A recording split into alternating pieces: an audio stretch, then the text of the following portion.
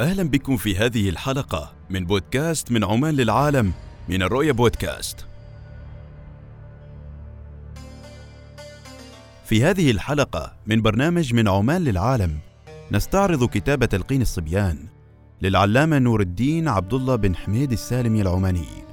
وهو كتاب يحوي شرحا يسيرا وبسيطا لما يجب على الإنسان حين يبلغ سن التكليف. وللكتاب طبعات كثيرة ولا يعرف أولها، غير أن أول الطبعات المعروفة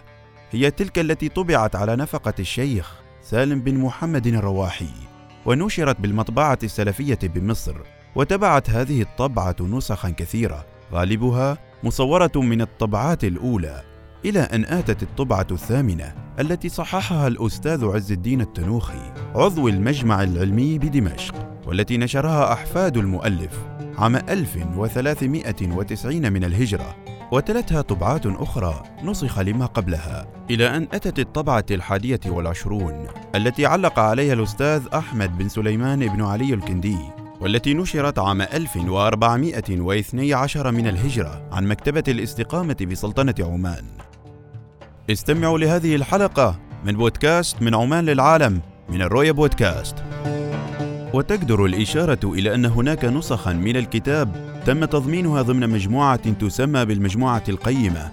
والتي صدرت في عدة طبعات، وآخر طبعات هذا الكتاب قامت بإصدارها وزارة الأوقاف والشؤون الدينية، التي اعتمدت الطبعة التي صححها تلميذ المؤلف أبو الوليد سعود بن حميد، التي كتبت عام 1329 من الهجرة. أما عن مناسبة تأليف هذا الكتاب، فالشائع أن هذا الكتاب جاء بطلب من صديق المؤلف نور الدين السالمي، وهو الشيخ سالم بن محمد الرواحي، حيث طلب منه كتابة شرح لمقتضيات بلوغ سن التكليف، على أن تكون لغة الكتاب سهلة يسيرة. وقد استجاب العلامة نور الدين السالمي لطلب رفيقه وقام بتأليفه.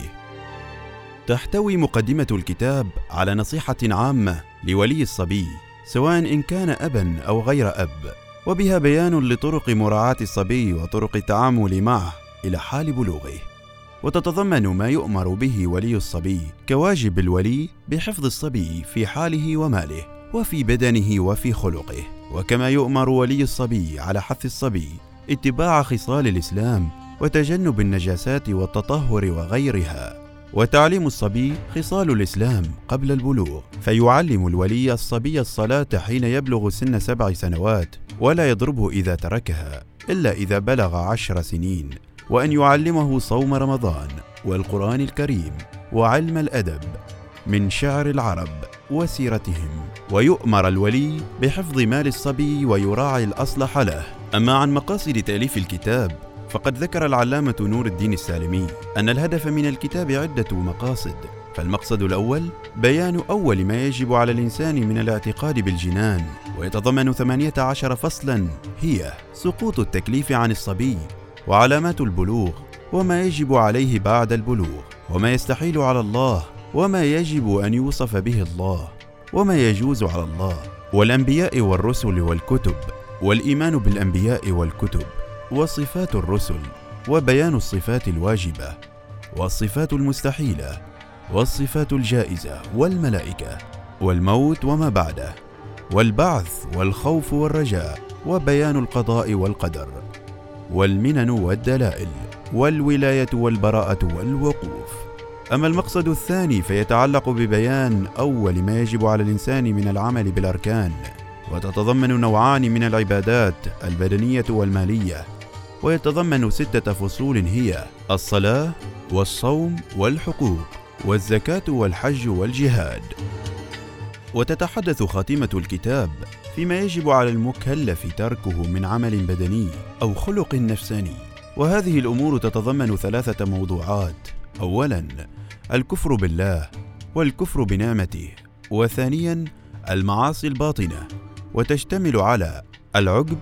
والكبر والحسد والرياء وما تولد منها من أخلاق رديئة، وثالثا الكبائر الظاهرة، وتشمل الزنا والربا وأكل الميتة والدم ولحم الخنزير وقتل النفس المحرمة وقطع الطريق وظلم العباد والسرقة وإيذاء المسلمين وتخويفهم والسعي بالفساد في الأرض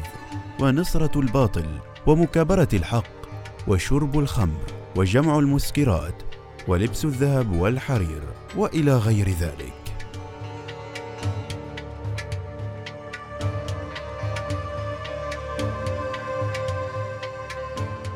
هكذا قدمنا لكم هذه الحلقة من بودكاست من عمان للعالم. سوف نقرأ لكم كتابا جديد، انتظرونا. أنا أحمد البوسعيدي.